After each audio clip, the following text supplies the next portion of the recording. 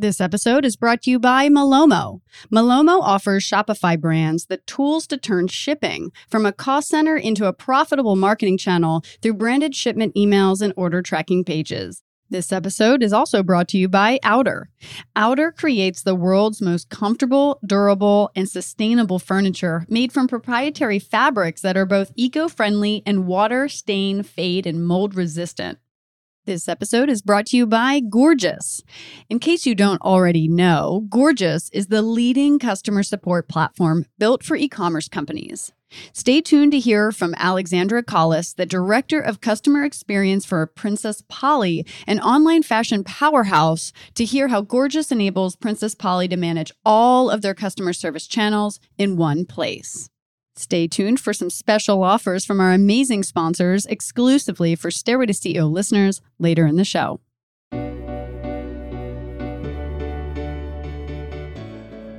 Hello, everyone. It's Lee Green, and welcome back to the Stairway to CEO podcast. It's my mission to bring you real, honest, and unfiltered interviews with some of the most innovative founders and CEOs from all walks of life. We'll talk about their climb to the top, their stumbles along the way, and the steps they took to get them to where they are. So tune in to get inspired, listen to some real talk, and enjoy the show.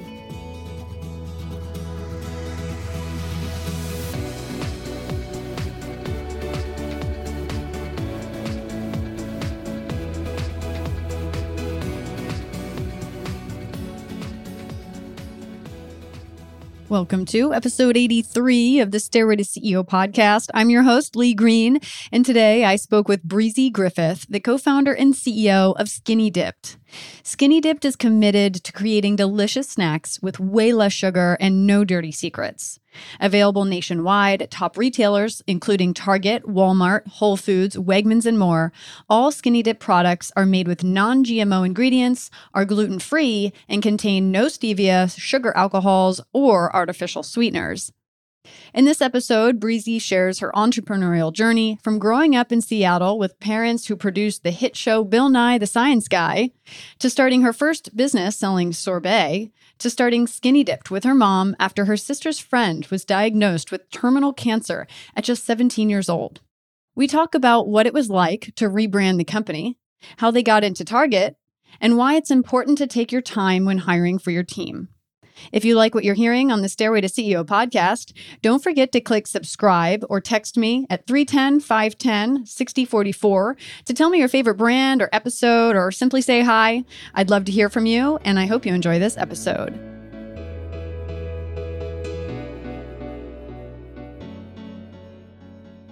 Hi, Breezy. Thank you so much for joining the show. I'm really excited in hearing your amazing story in building Skinny Dipped. Thanks for joining us. Thanks, Lee. Really excited to be here and share a bit more about our story and how we came to be. Awesome. So let's start way back. Where are you from originally? Originally from Seattle. That's where I was born and raised. It's also where Skinny Dipped was born. All right.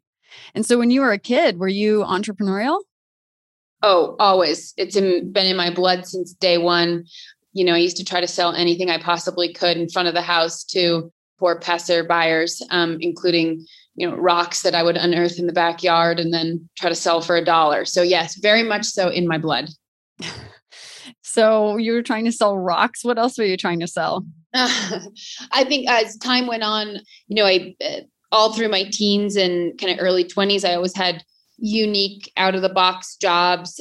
And eventually I had kind of a series of small scale businesses that I launched, from a kind of organic sorbet that I did when I was living in Miami, to baking a bunch of different kind of custom cupcakes and cakes when I lived in New York, and delivering them all over the city. So, I think over the course of a decade or so, I just started to kind of accumulate some of these, entrepreneurial skills via my experiences. And food. Why did you choose food? Food was a natural place to land because I started Skinny Dipped with my mom.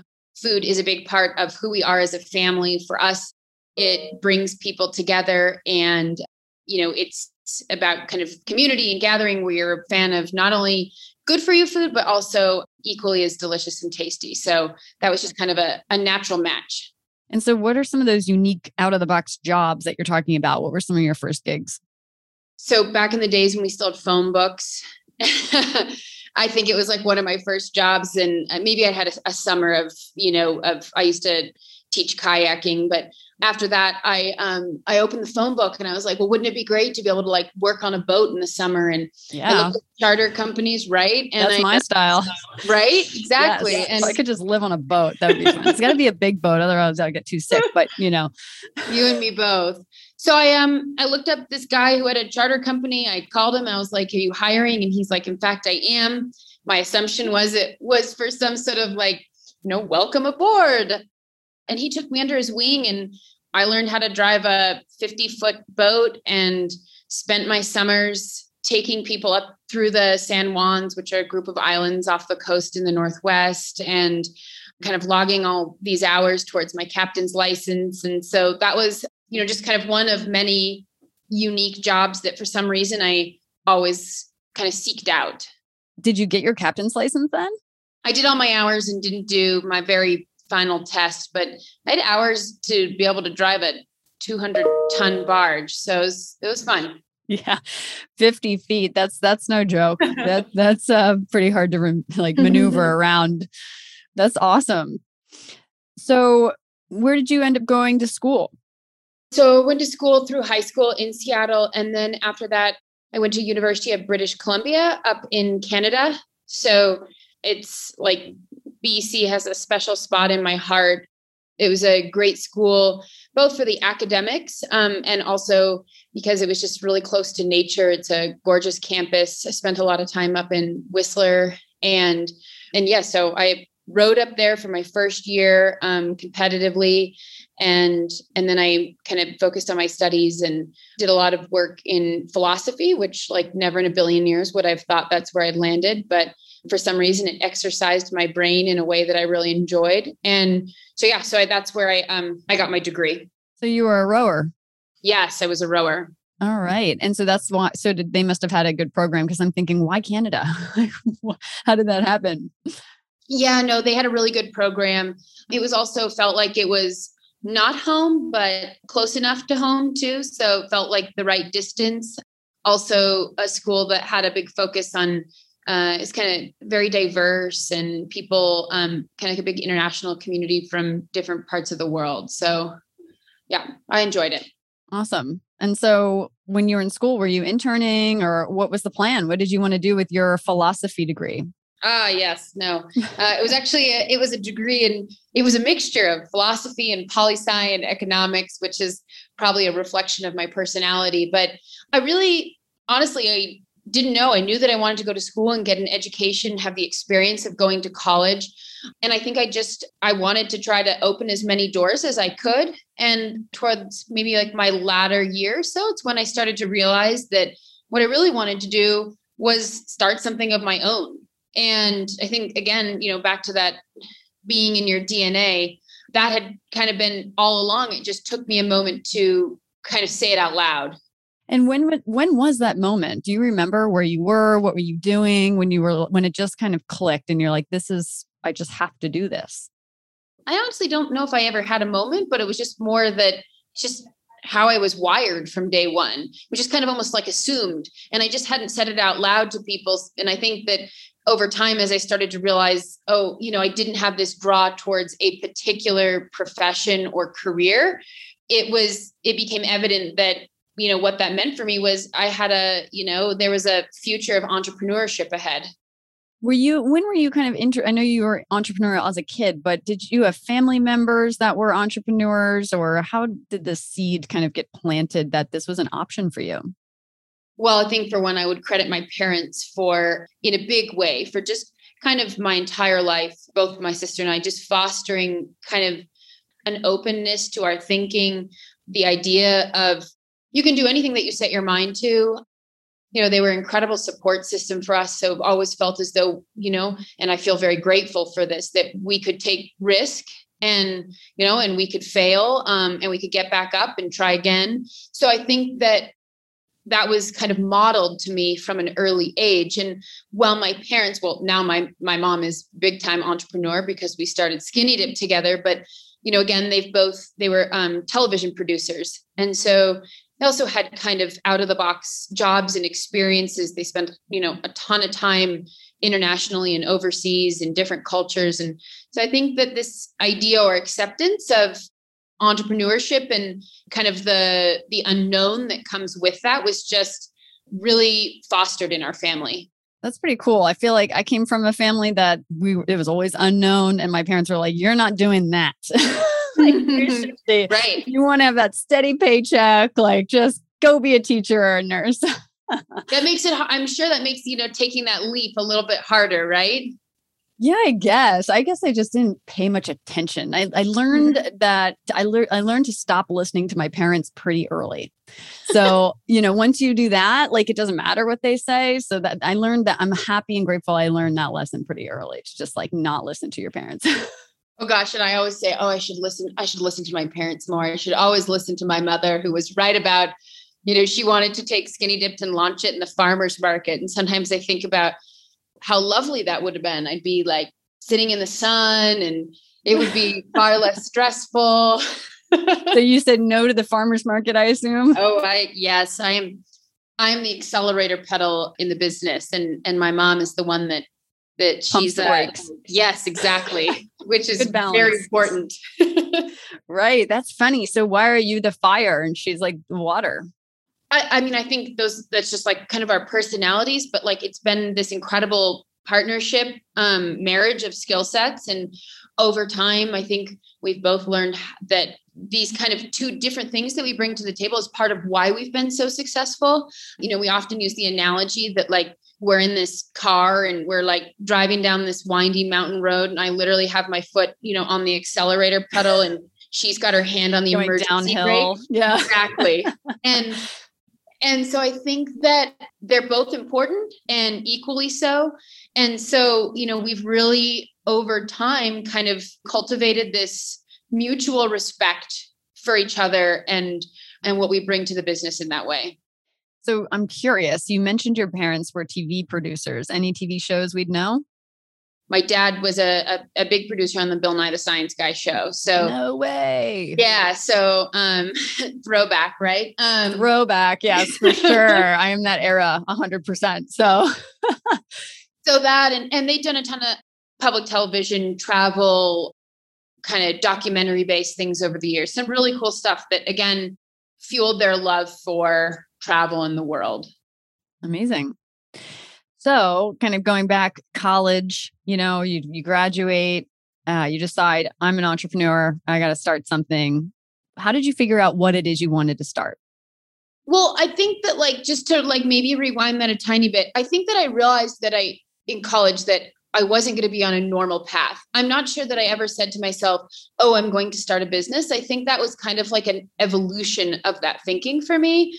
So I did some traveling overseas, spent some time in Cambodia and Thailand and Australia and started to kind of, I love travel, kind of fill that kind of part of my heart that wanted to go and see parts of the world. And then I ended up landing in Miami. And I think that was for me a bit of a turning point because I told myself that, in order to give myself some spending money through college, I'd worked in the service industry, which I think was actually an incredible experience because it's hard work. Anyone who's served tables or, been a bartender realizes that it's just hard work. Sorry, you were a waitress, I assume, at a restaurant in Miami? No, I was actually in Whistler. I spent my time bartending and serving and all through kind of college. And so, I really, and to this day, hard work is really important to me. We wouldn't be where we were if it wasn't for just really, really put your head down, hard work. And so I think the service industry taught me that and showed me what it meant to work hard. And when I landed in Miami, I kind of told myself that I'd work in the service industry, but I kind of wanted to be able to do something beyond that. And so I gave myself 6 months while I started to figure out, okay, well, what is it that could give me some spending money without relying on someone else writing me a check? And that's when kind of my first idea was born, which is that I saw this void in the market for an organic sorbet. And so I rented this. The only thing I could afford was a little catering company in downtown Miami from midnight to 5 a.m., where I would, drive myself over there with all my ingredients. And then I had my teeny tiny, pint-sized ice cream maker that I would make batch after batch. And then I would kind of put them in these single serves. I'd tote them to the farmer's market and I'd sell them. And it was, definition of hard work. Yeah. So we were making it at night and then going during the day to sell it. Yep. And pretty quickly, I had one of the farmers markets was in the parking lot of a hospital in Miami. And I had a group of doctors approach me and say, hey, like your product's perfect for patients in recovery, especially for cancer, because it didn't have any additives. And can we place an order for it? And I got this order and I was like, it was going to take me like 6 months in my little, with my little teeny tiny ice cream maker. All day, all night. Yeah, all day for 6 months straight. No eating, sleeping. Yeah. Yep. And so it was kind of like one of those moments where I went, well, I haven't quite thought this all through yet. And that ended up kind of, I realized that maybe I hadn't thought that through and it was time to kind of put a little bit more thought into the next venture. Like, how could I scale it? Or was I even making money or was I losing money? And so that was kind of the first of a couple business ventures where I always say that I started to kind of fill my tool chest with tools. And so what was the tool chest? What did you have to learn to get to the next step? Oh gosh, everything. Everything from, I think what comes naturally to me is the kind of vision side of things, the dreaming up the idea, and my personality is to run at something with like 110%.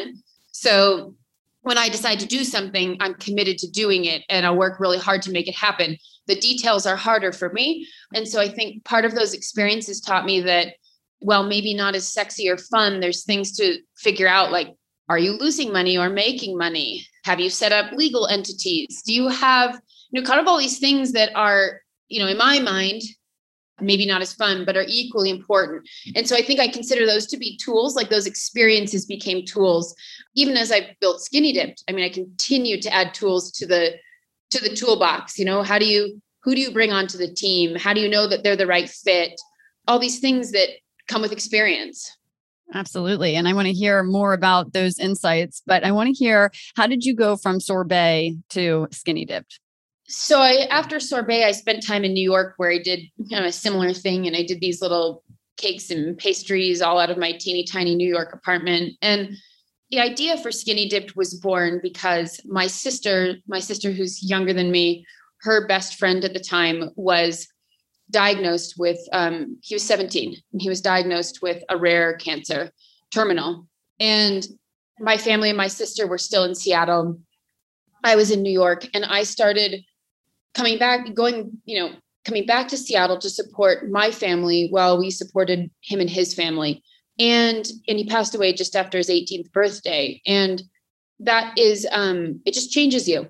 And it makes you think harder about where you want to put your time and your effort. And I think for us as a family, we realized that we wanted to be able to spend more time together. I think for me and my mom, while in different times of our life, we were in a similar place. We were both ready for a bit of an adventure. We were both ready to grow something. And so we kind of came together and said, like, well, what can we do together as mom and daughter? And that's where the idea for Skinny Dipped was kind of seeded, the inklings of Skinny Dipped.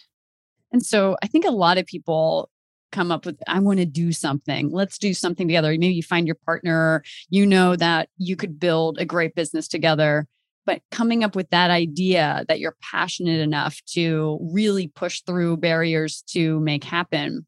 How did you come up with that idea? Where did it start and what was the spark for it? So I think at the time, when I think about food and beverage then, because this was about 7, 8 years ago, when the very first time we started talking about it, there was this kind of rise in food and beverage of disruptive companies that were starting, whether it was pop chips or vitamin water. I think I felt like there was this opportunity for disruption, and it was just the early stages of kind of what we see now, right? A market full of innovative, clean, healthy, delicious products. And these were the earlier years. And I think for both me and my mom, we kind of quickly realized that we were eating and snacking in the same way in the afternoon. We'd eat a handful of almonds, but almonds by themselves were boring. And so we'd add a little bit of chocolate. And we kind of felt like there was like a void in the market for a snack that was every bit as delicious as it was healthy. And I think Kind at the time was doing a really good job, but they were a bar. And I think that especially being a woman, like sometimes it's like you just don't want to eat another bar because you've eaten like 9 jillion bars in your life. And I think for us, it was like, okay, let's think about the product that we ourselves would want to eat every day. And that's kind of where we started, thinking about this idea, this marriage between nuts and chocolate, and how could we re-envision that to be something that wasn't a candy like you get in the bulk bins that we're all kind of used to, but was a balanced snack. And so we just started, this was born on the dining room table as grassroots as you can get. And so we just started experimenting. So you guys were kind of taking some nuts, dipping it in chocolate, I guess, just for fun. And then you're kind of like, wait a minute, this could be something bigger than just a Kind bar. This could be even bigger than that. It can be its own thing, right? How did you kind of like develop this bigger vision off of dipping some nuts in chocolate? For me, dreaming big, dreaming and scheming like that is like, that's my lifeblood. That's just constantly running through my brain. So for me, the idea was always there from the very earliest outset of this. I was like, oh, we can make this, we can grow a big brand. And for my mom, and this is where the balance comes in, her perspective was a little bit different. I think she was like, we can make an amazing product that people want to eat and we feel good about with a super clean ingredient deck, something that she would feed to, her kids, me and my sister, to our family, to our friends. And so then I think it was the marriage of those things that has been part of the magic. And so I think when we set out and we started to create the product, it was always in my mind that we were setting out to grow a business. Then we just had to start to put these kind of initial steps in place to make the dream more of a reality. And so you guys went through a rebrand, and that might be skipping ahead a little bit, but I'd love to hear why you guys decided to rebrand. So back to that, like very grassroots. We didn't start with, my parents took money out of their, a little bit of money out of their retirement. That's how Skinny Dipped was funded very initially. We later had 2 co-founders, my 2 best friends, join us, and we all threw a little bit more money in, but that's what we had. And so when it came to our packaging, we couldn't afford a branding agency. Not even close. So, we had to be scrappy, and we came up with this initial package, and we're actually using the name that's our legal entity, which was originally we were Wild Things Skinny Dipped Almonds. And one of our early investors pushed us to pick one of the names.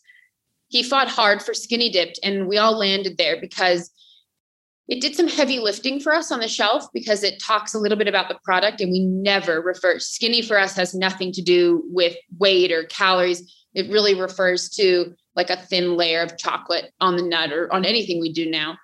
And so we ended up rebranding because we wanted to push Skinny Dipped forward as the brand name. And we wanted a package that matched that had this kind of I want to say like boldness attached to it that I think we also felt as women founders, in particular mom and daughter, because you hear about so many father-son companies and very few mother-daughter companies. So I think we wanted to like match that feeling, match our package to that feeling we had as women entrepreneurs. And so we worked with our investors internally, and the package was, the initial package, kind of the rebranded package, was a combination of us working together with our investors. So you guys, I think, worked on the business under the Wild Things Snacks name for like 9 years or something before rebranding. Is that accurate? 6 years ago, we made our first sale. And probably a year and a half later, we rebranded. Oh, okay. So it wasn't that much longer until you guys rebranded. So talk to me about growing the business in the early days. You get that first sell. you sold your first product. I mean, at what point were you, and I know that you're evangelist about your product, you had this big vision, you probably kind of already felt like it could be big, but when was the validation? When did you realize that there was a proof of concept? Well, so, this is when our two co-founders joined. We all essentially moved in with my parents under one roof. Fun for them. And so the very early stages, like the first year and a half, I want to say, I mean, when I tell you we were selling door to door, in particular, our co-founder, Chrissy, I mean, we would, she'd get in the car every morning, pack up a bunch of nuts in the back seat and go door to door in Seattle and try to look for a store manager to sell them in. And sometimes we would be extra overwhelming and we would all show up together. And then I feel like we would just be so overwhelming that the manager had to say yes. They're like, there's like 5 people in here right now trying to say And I mean, this was like, hey, we have this new product, Skinny Dipped. Great news. We have them in the trunk. We take, cash or check. Cash is preferred. Exactly. And so those were the very early stages. And so because we were doing everything ourselves, we were learning so much, learning about our product, learning about our consumer, learning about how buyers reacted. How did they react? I'm curious. How did they react when you came in there with 4 friends and you're trying to sell some nuts with chocolate on it or something? And they're like, what were some of the learnings that you had in those early days about how to approach retailers or customers? It was such a genuine, real story. We had a lot of people that were impressed that, we didn't have a lot of money behind us or anything. We didn't have a strategy. We just believed in what we were doing. And I think that showed. And the other thing is that, and to this day, it has served us so well. Our product is excellent and people fell in love with it and buyers fell in love with it and they would try it and they would get behind it. And so I think those two things together is what helped to kind of, give us that first boost into the local market. And, to that point of believing in it. I mean, we would go to these managers and be like, and if you take our product, we'll do demos twice a week, 3 times a week. And we would all 4, including my mom, show up 3 or 4 times a week at a little corner store in Seattle and demo the product. And I don't know how many, probably hundreds of demos I've done. So I think that gave us that first boost into the local market. And then our first, to your earlier question about what was the moment where we had the proof of concept? So when we felt like, okay, we have something here, it's working, we approached Target and Target, we were able to get a meeting. We met with them. We were kind of hoping that we would get into a couple hundred stores of their kind of health and wellness stores and more, maybe where they have bigger sets and they're testing new items. And about a month or 2 after our first meeting, we got a call back and the buyer said, hey, can you come back to Minneapolis? So my mom and I jumped on a plane. We went to Minneapolis. She sat us down and she said, I believe in your product. I love it. She said, but I have to ask you a question first. Do you have any supply chain challenges? And I was like, no, fully dialed. Meanwhile, we had plenty of supply chain challenges. We didn't even have a co-man at the time. And so she said, so I believe in you guys. I believe in the product. I want to bring you in chain wide with all of your SKUs in 12 weeks. That was a turning point for the brand in so many ways.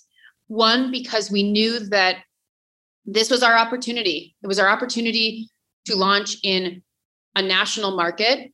It also meant that we had to get our shit together and we had to find a manufacturer and we had no time to do that. And we had to grow up. And then third, we knew that no matter what, we could not fail. Failure was not an option at that point. And so we turned our attention to producing, executing, marketing against that. And that proved to be that effort proved to be really kind of critical for us. It was a pivotal point in the brand. Yeah. It sounds like a game-changing moment to get that kind of offer from Target.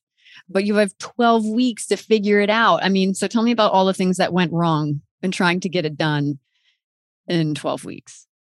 Oh, so many things. So for one, we had to find a secondary manufacturer because where we were with our first manufacturer has been an excellent partner to us, actually, was the We're still partnered, kind of took our product from an idea to, we commercialized it, but we didn't have enough capacity there to service Target. So we had to look for a new co-man. We identified one in Washington. We spent day after day doing R&D, trying to get the product right. And the biggest hurdle came when, I'll never forget it. It was 3 days before Thanksgiving. Yeah, 3 days before Thanksgiving. And it's the first time, we were small previously. We've just been buying almonds by the pallet, and we had to order a full truckload of almonds. And they arrived, and my mom had been the first one down to the co-man, and she was trying the almonds as she always does. And I came in, and she was like white in the face. And she was just like, "We have a problem." I was like, "Oh no." She's like, the nuts are rancid. And my poor mom was sitting there with like hundreds of nuts that she'd, eaten, been biting through, because we were hoping that it wasn't the case, but they're rancid. And it happens with nuts because, you can't tell. And sometimes they don't have enough moisture that, it's just part of working with nuts. But this was our moment. And this was 3 days before Thanksgiving. And we had no almonds for Target. And yeah, the buyer who had just promised that we had absolutely no supply chain problems. So that was one of those moments. It's probably, as an entrepreneur, my biggest strength is probably like problem solving during crisis. So I just did what I do. And I called every single person that I knew in the industry to find a truckload of almonds that somebody would ship to us on a dedicated truck in 3 days. And eventually, enough calls later, we found one. We made that ship date to Target just barely, but we made it. Wow. Sounds like a few sleepless weeks, I'm sure. Yes. And now we're going to take a quick break to hear a word from our sponsors. Did you know that brands like Magic Spoon, Mudwater, and Caraway get an average of 20 times the return on their investment when using Malomo? Customers track their orders 4 to 5 times before it even gets to their door. And instead of sending them to the carrier's tracking page, Malomo built a tool to help brands optimize post-purchase marketing. Use order status emails and tracking pages to spur engagement and drive additional purchases by showing new products, sales, subscription options, and other engaging content simply by being proactive in managing delivery communications. Get 30% off your first 3 months with Malomo today by going to gomalomo.com/Stairway to CEO. While most people living in colder climates are getting ready to bring their outdoor furniture indoors to protect it during the winter months, customers of the popular brand Outer don't have to lift a finger. After all, outdoor furniture should stay outdoors, right? Made from durable materials like all-weather wicker that withstands temperatures down to -220 degrees with a marine-grade frame and legs, Outer ensures your outdoor sofa will stay good as new until spring, and for many years to come. So if you're preparing to bundle up this winter, go get some marshmallows to roast over the fire pit and enjoy some cozy time outdoors with Outer. You can get $200 off on furniture purchases by using the code STAIRWAY200 on liveouter.com. That's $200 off amazing furniture using the code STAIRWAY200 on liveouter.com. I am Alexandria Collis, Director of Customer Experience for Princess Polly. I'm focused on our strategy and innovation in the CX department here at Princess Polly. I have a quote, and I always tell our CX leaders that customer experience is the heart of an organization, and we pump the blood and deliver the oxygen to the vital organs in the business to help them thrive and grow stronger. The Gorgias platform allows our agents a seamless place to just do it all. We are really there for the customer every step of the way if they want. Our customers expect quality and efficiency where they are. So the real question is, how do you get quality and efficiency across every single platform? And then once you have it, how do you maintain it? And I believe that with the Gorgias platform, we can do that. If you're interested in learning more about Gorgias, go to gorgias.com and mention podcast for 2 months free. Thank you so much to our amazing sponsors. I hope you're able to take advantage of these exclusive deals designed just for you. Now let's get back to the show. So along the lines of challenges, what's the hardest, what have you learned the hard way? like, and you can all this toolbox stuff, you're constantly learning as a founder and growing and expanding and just like constantly being stretched. What's something that you've learned kind of the hard way? And it was a good thing to learn, but it was tough to go through. I learned so much, and I feel like every day I continue to learn. That's just what it's like to grow a business. But I think that one thing definitely stands out, which is building your team. That's been a painful process for us. It's been really difficult. And I've learned a lot. I've learned a lot about how important it is to your success, having the right people in place, not just from a skill set perspective, but also from personality to mindset. A lot of people, I think it sounds dreamy to be part of a startup, but it's really hard and it's not for everyone. And it's difficult, not just because it's a lot of work, but because, like we talked about earlier, you're living in this place of unknown and kind of mystery and gray, or however you want to describe it. And that's not a comfortable place for everyone. It's not a natural place for everyone to be. And so I think I've learned that to take time with hiring. And, I'm sure certain people on our team would tell us that they went through a very, a long interview process and whether it was, glass of wine and a coffee and chats and everything, but that has served us so well in the end. And that was a learning experience. We had to course correct at one point, because at one point we hired so rapidly as the business was growing, and that didn't work out for us because we hadn't taken the time to kind of do the due diligence that it required to make sure that everyone we were hiring was a fit for Skinny Dipped, was a fit for what we were trying to do, that shared the mission, that and that would be a great addition to the team, and vice versa, that we were a good match for them. So just kind of going into like that hard lesson, was what went wrong? You were hiring the wrong people. You were hiring too fast. They weren't, what was it that these are all kind of like high level things I think that are happening because of something that went wrong. What was the thing that went really wrong? So when the brand was growing really, really quickly, and we were going from this like team of, the four founders and co-founders to a couple of people to all of a sudden 20 something people in a matter of months, we had made the choice to hire a group of people that had previously been very successful in CPG all together as one. And so instead of kind of spending the time with each person individually, we hired them as like a collective. And what we didn't take the time to consider was how you bridge the gap between kind of a culture that they'd all previously been a part of, and then who we were in the Skinny Dipped culture. And because we rushed that process, we missed that kind of hiring people as individuals versus as a group of people that had been successful together. I see. Okay. Interesting. Curious your experience in fundraising. Tell us about the challenges that you've faced in finding dollars from investors. We've been partnered with our largest investor since not the very earliest days, but pretty early on in the brand's evolution. We kind of had a chance meeting with an investor who tried the product and believed in the product. And he became kind of an early cheerleader. And when he went on to start, to launch a fund, we were able to secure kind of $1 million that fund had set aside for a startup, knowing that most of the fund's investments were in more established brands. And that was kind of our foot in the door in terms of like ongoing funding.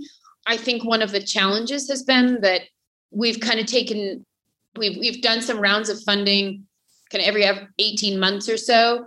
I probably would have thought about, how to, at what points were the right points to bring in money along the way, and done that a little bit differently. But we've been fortunate that partnership has supported the brand's growth along the way. We've had other investors as well, but they've been a lead investor for us. And I think that, just all along the way, whether it's our current lead investor or any new investors we brought in, we always aim to be our true selves, to share our passion for the brand and what we're doing, be transparent with the things that we're not willing to move on. Like, for example, we don't use natural flavors. It would be a lot cheaper to use natural flavors, but we don't. It's not what we do. We're not willing to make that change. And so I've learned along the way about being transparent with investors so that those things aren't surprises later down the line. I know that 2020 probably brought a ton of challenges. If you want to talk about COVID and how that impacted the business. Yeah, I mean, challenges for everyone. And for sure for us, I'm really proud of our team as a whole. We weathered that storm. Not only do we weather it, but we grew the brand significantly during that time. I think from a challenge perspective, supply chain was the most challenged in some ways and continues to be. Just everything from not being able to get trucks places to container ships waiting in ports to be unloaded.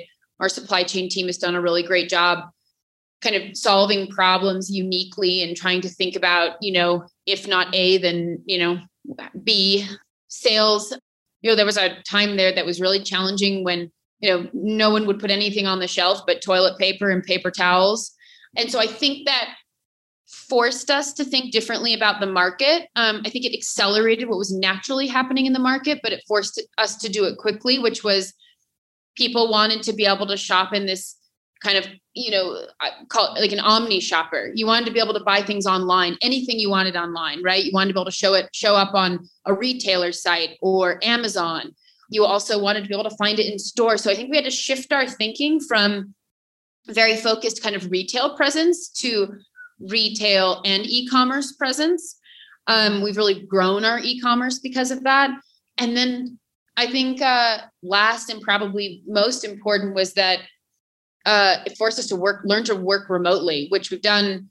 We've had so much success, and I don't think remote work can replace, everything. But I think that a lot of it can be done extremely effectively remotely, and our team has proven that. Yeah, I actually feel like, and I think it's proven that people are more productive, actually. Yep. I mean, I know for myself, I can barely take a lunch break, or drink enough water. It's insane. There's no like getting up from the desk and, oh, hey, you want to grab a coffee? And, there's no distraction. So it's actually just, I think I find myself having to kind of try to make space so that I can have lunch and function as a human rather than, I don't know how people worked in an office anymore. Like, and how did they get anything done? You're completely right. And I think the danger sometimes of remote work is that inability to find a separation between, work and home, because so easily now our days bleed into dinner or after dinner and there's less separation. So I think the risk for burnout in some ways is actually higher. Totally agree. Yeah.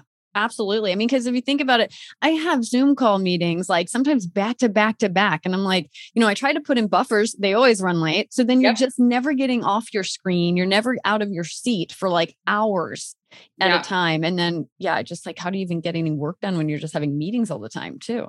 Yeah, it's crazy. Yeah. It's hard. It's kind of like an odd thing to adjust to try to avoid being burnt out because it's constant.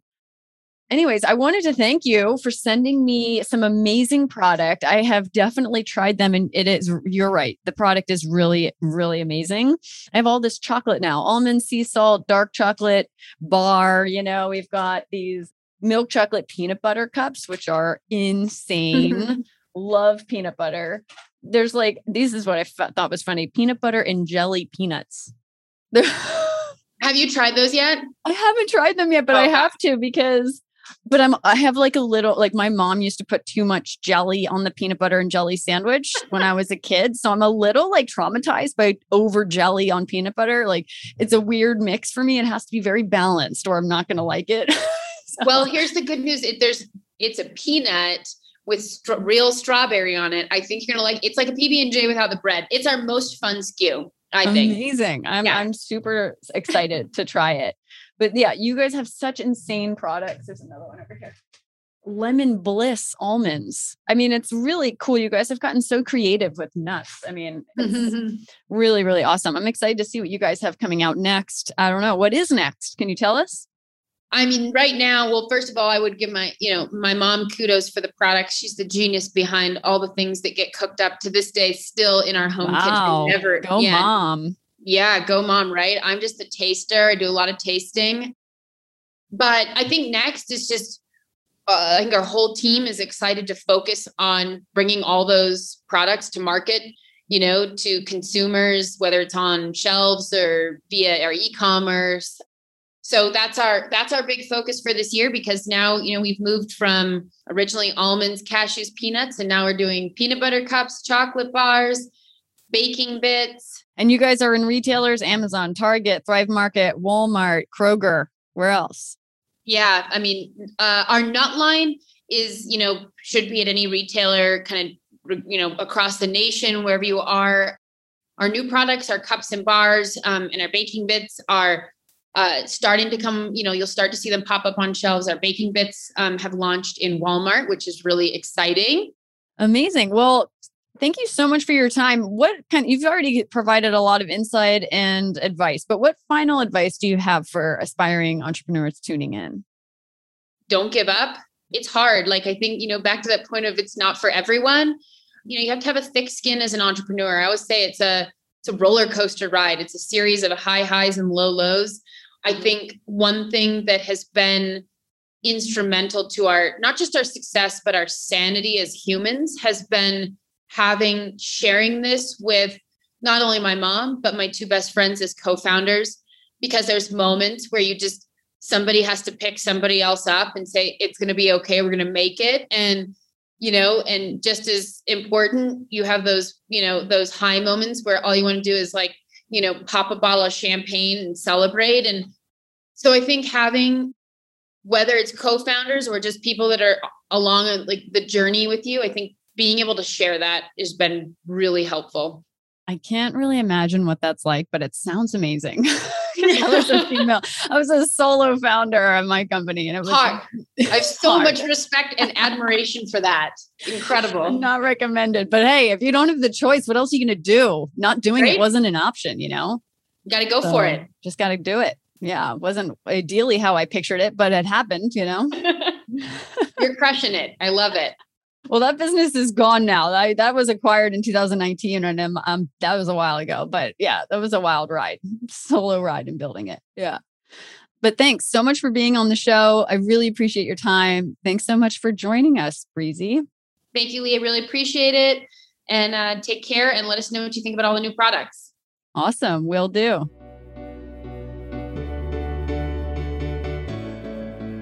Thank you so much for listening to the Stairway to CEO podcast. Once again, I'm your host, Lee Green. And if you have any burning business questions, please feel free to reach us at www.stairwaytoceo.com.